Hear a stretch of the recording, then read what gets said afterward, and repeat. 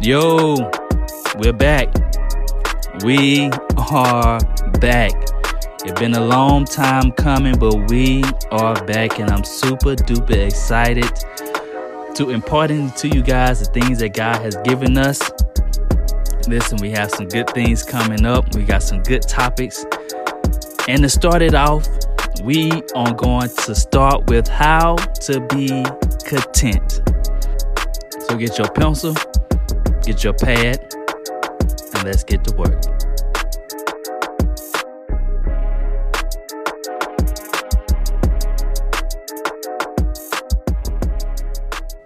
So I will be coming from Philippians 4:11 through 13. I'm not saying this because I am in need, for I have learned to be content whatever the circumstance. I know what it is to be in need, and I know what it is to have plenty. I have learned the secret of being content in any and every situation, whether well-fed or hungry, whether living in plenty or in want. I can do all things through him who gives me strength. So, Kiara and I have been together for almost 7 years, 5 years dating, and almost 2 years of marriage. So I have a little bit of wisdom on dating. So I'm about to give you one advice. That's all you're going to get from me.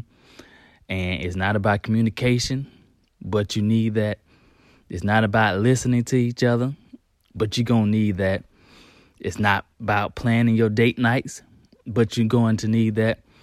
My advice is that before you call that person your boo, before you go on vacation, before you even introduce them to your family, before you even make that big decision, I need y'all to sit down, listen, and have a conversation about 50 Cent's song, 21 Questions. Nate Dogg started off in saying, "Girl, is it easy to love me now? But would you love me if I was down and out? Would you still have love for me?" And then 50 Cent picked it up and said, "If I fell off tomorrow, would you still love me? If I didn't smell so good, would you still hug me? If I got locked up and sentenced to a quarter century because I count on you to be there to support me mentally. If I went back to a hoopty from a Benz, would you poof and disappear like some of my friends? If I ain't rock because I flip burgers at Burger King, will you be ashamed to tell your friends you're feeling me?" And 50 Cent wanted to know, when things got tough, will you still love me? Will you still be content with me? Will you still be satisfied with me if things don't go as planned? If we can't afford that 5-bedroom home until we're 40, if we can't go on vacation every year, if God don't bless us with kids until we're 30, will you still be content? Because I come to realize it's easy to be content when everything is going right, but the true test comes when things aren't going as planned. And in this text, Paul was telling the people that I am content, whether I have plenty or whether I have little, whether I have enough to feed 5,000 or just enough to last me for today, whether I'm in a relationship or single, whether I'm on my dream job or whether I have to flip burgers at Burger King, I am content. But as I was staring at this text, I realized that the power of this text doesn't come from the word content. The power of this text comes from the word learned. Paul said, "I've learned to be content." So why is that the most powerful word in this verse is content? Because the Bible says, "My people are destroyed because of the lack of knowledge." So it's not in your shout. You can't give an offering. A relationship is not going to satisfy you. Making more money is not going to make you content. Paul said it is in your learning that you become content. And so when I finally understood that you must learn to be content, I realized why so many people are not content with their lives.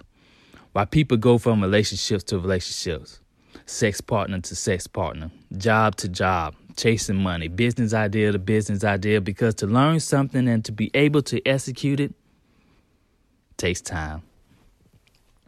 It's a process.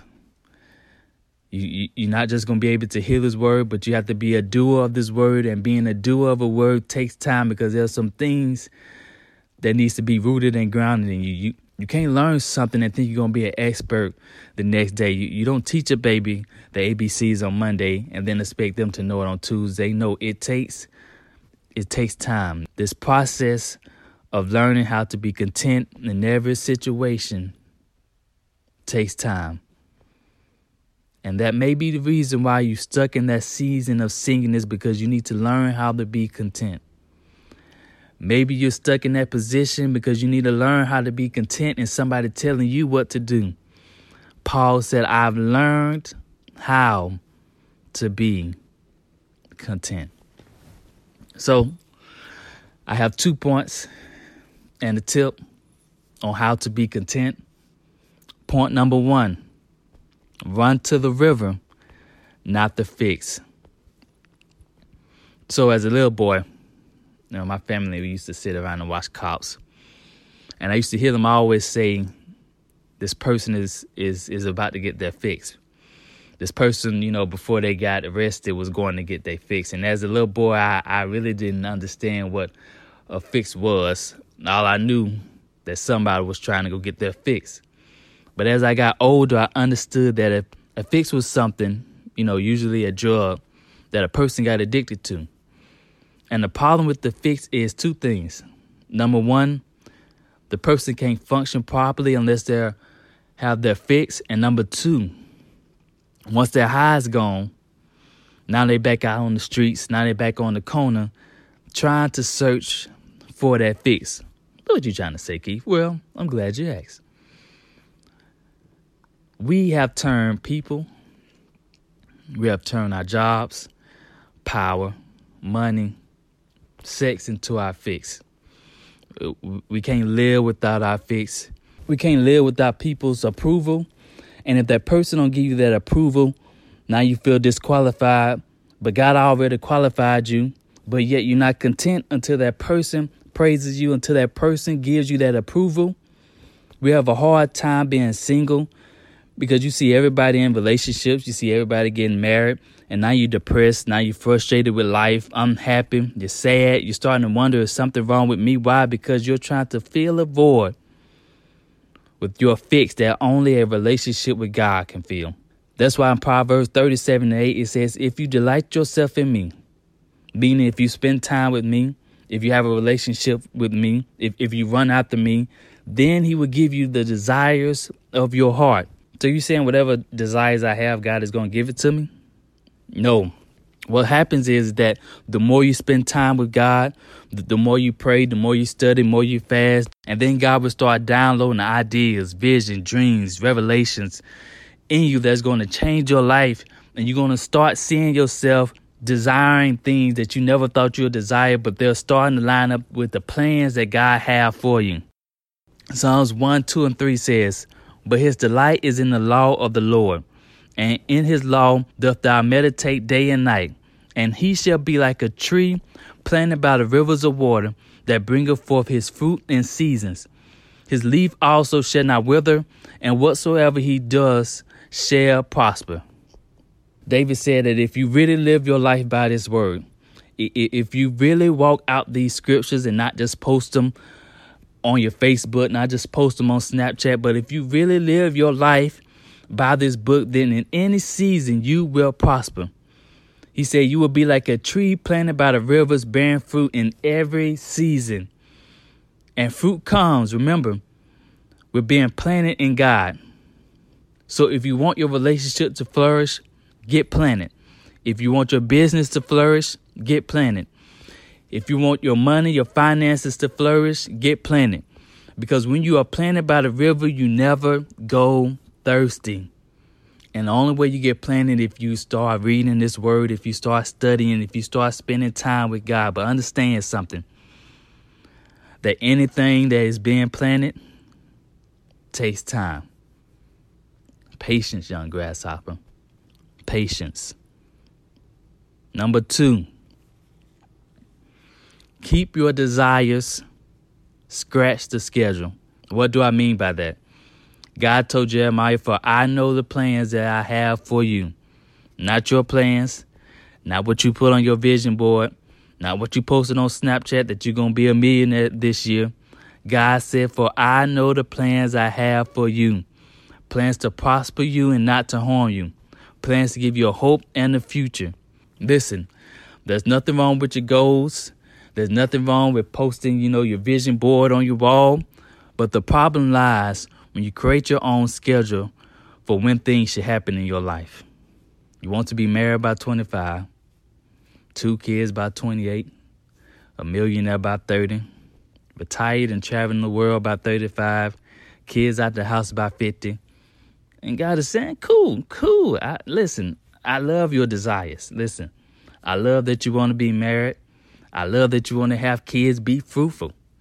I love that you want to be a millionaire, own your own business. I love that you want to be in a relationship. Because we just read that God will give you the desires of your heart. But your schedule, that's where the problem lies.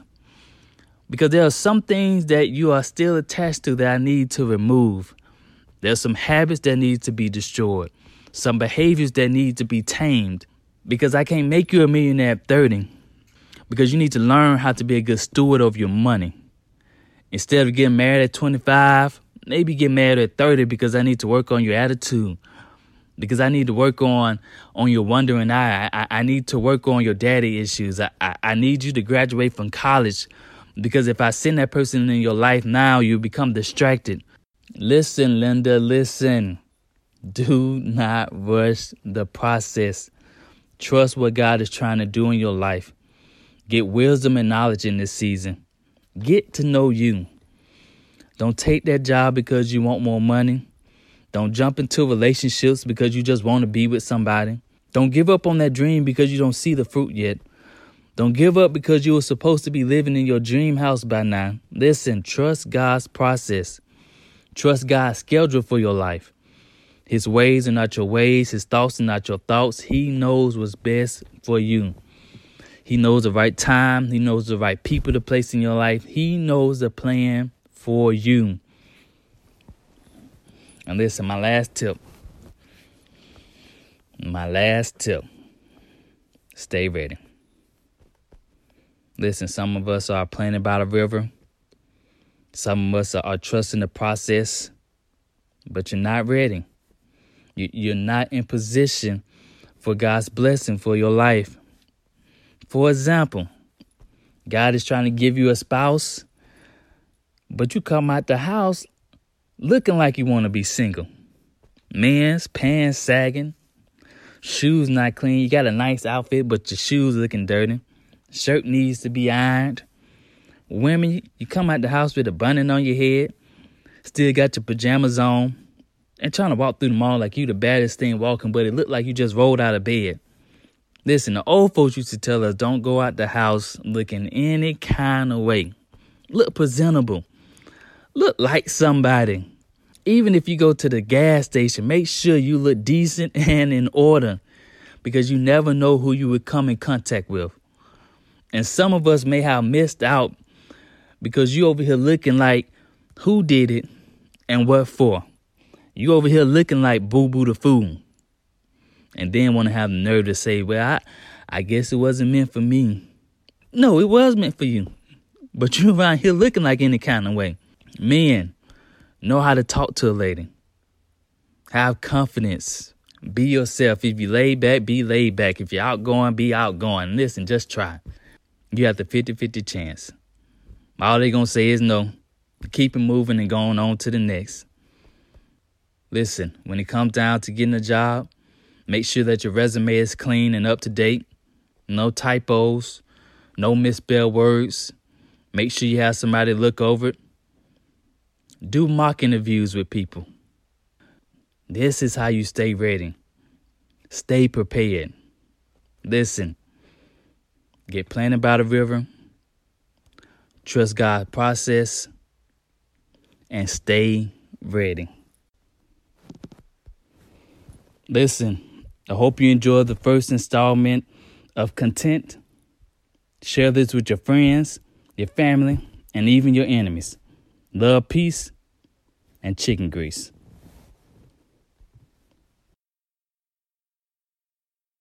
made this.